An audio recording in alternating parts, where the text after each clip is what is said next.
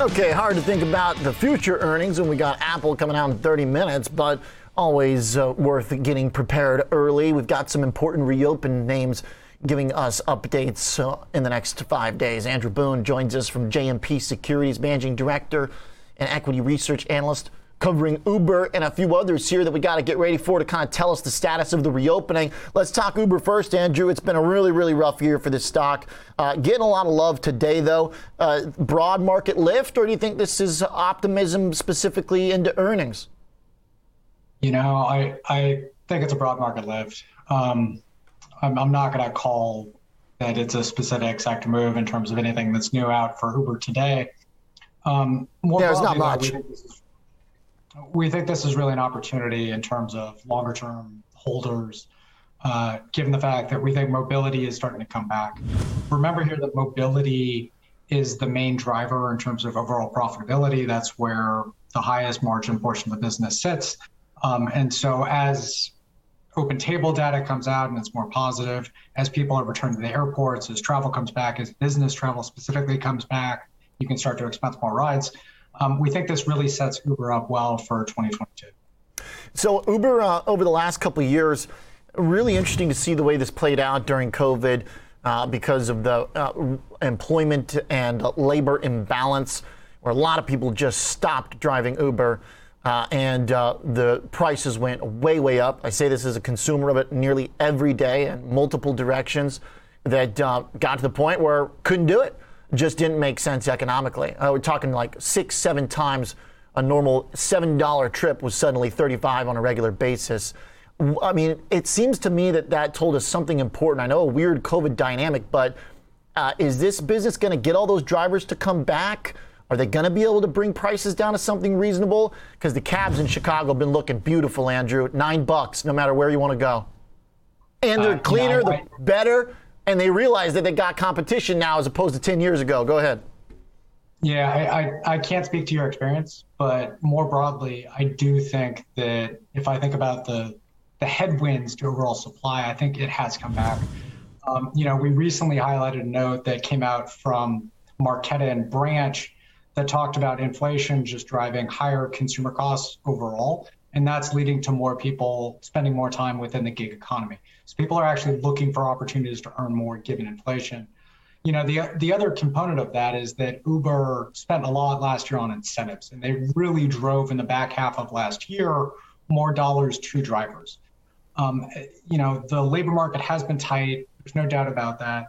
But as you start to look to 2022, again, I don't think that's a newer concern. And Uber has already made the investments last year that sets themselves up well for continued supply gains in 2022.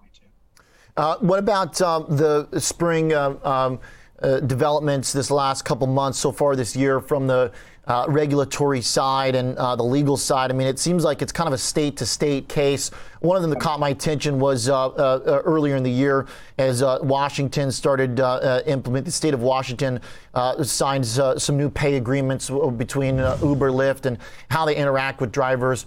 How is Uber doing on the legal front? Are they winning? Are they losing? Are they keeping their head above water?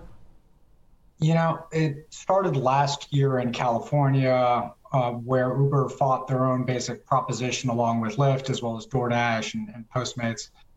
And what ended up happening with Uber winning the proposition amongst the voters is that a number of states have just seen Uber more favorably. They understand that if they do take something to the ballot, that ride sharing is something that consumers value, and they understand that as long as Uber is willing to do something that's more generous in terms of drivers, the voter generally sides with Uber as well as drivers more broadly, given the fact that they want to be independent contractors. That's played out in London. They recently got extended there. I hear you on Washington. I think that there are some additional tailwinds in terms of costs moving higher, just given the fact that Uber is paying for more benefits for drivers. But again, you've seen in California, I think there's inflation across the entire consumer sector. And so Uber provides a real value. If you're in the city, I still don't think there's a difference between whether you're going to buy a car or whether you're going to continue to use Uber. Generally speaking, the economics favor Uber still. Okay, we got 2 minutes. I definitely want to ask about Airbnb, but one last one on Uber here. Yep. How does the self-driving potential of autonomous vehicles factor into your models for Uber? Does the bull case for Uber rest on that being an important part of their story? I don't think so. Okay. If I think about AVs being, I don't know, 5 years out, 10 years out, when do we get to level 5? Yes, Waymo just talked about the first people taking their own, you're in the car by yourself within San Francisco for the first time. It is spreading. I still don't think that we're at a point where you have a wide self-driving network that affects anything that I'm going to put into a model anytime soon. Okay. Tell me about your Airbnb model. This is one that I think everybody's got a lot of hopes for in terms of like growth, disruptive businesses. The chart still has held up a lot better than in other categories of arguable technology.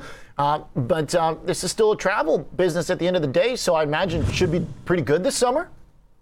We just put together a travel preview, and one of my favorite stats coming off of that is that Amex on their call talked about travel and entertainment spend now being at 2019 levels in March. Right? If you think about e-commerce, MasterCard reported that it was down 3% for March. You just have this huge consumer shift to service. And so what that means for our coverage universe is that we are favoring service providers, right? Going back to Uber, more people are eating out, more people are traveling. And again, thinking about Airbnb, thinking about Booking, Expedia, thinking about Vacasa, Sonder, other companies that we cover within the space, we think 1Q is going to be, it's going to be good in terms of the top line. As specific to Airbnb, one of the big stats that came out was just that you had this massive influx of second home purchases in 2021. And so what we're starting to see is just more listings overall. That was a big bear case for Uber historically, is just, hey, you're not getting the supply, you're getting the pricing, you're getting the demand, but ultimately you're going to get trapped on the other half of the market, which is just not enough houses are coming aboard. We're now starting to see that. So AirDNA talked about 25% listing growth for the US for March. You now have supply better matching demand, and we continue to favor Airbnb within that dynamic. Okay, great stuff, Andrew. All right, some nice positive language for us here on the consumer comeback. Appreciate it.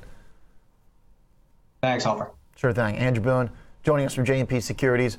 Earnings coming out over the next week for pretty much all of them as we prepare for Apple this afternoon.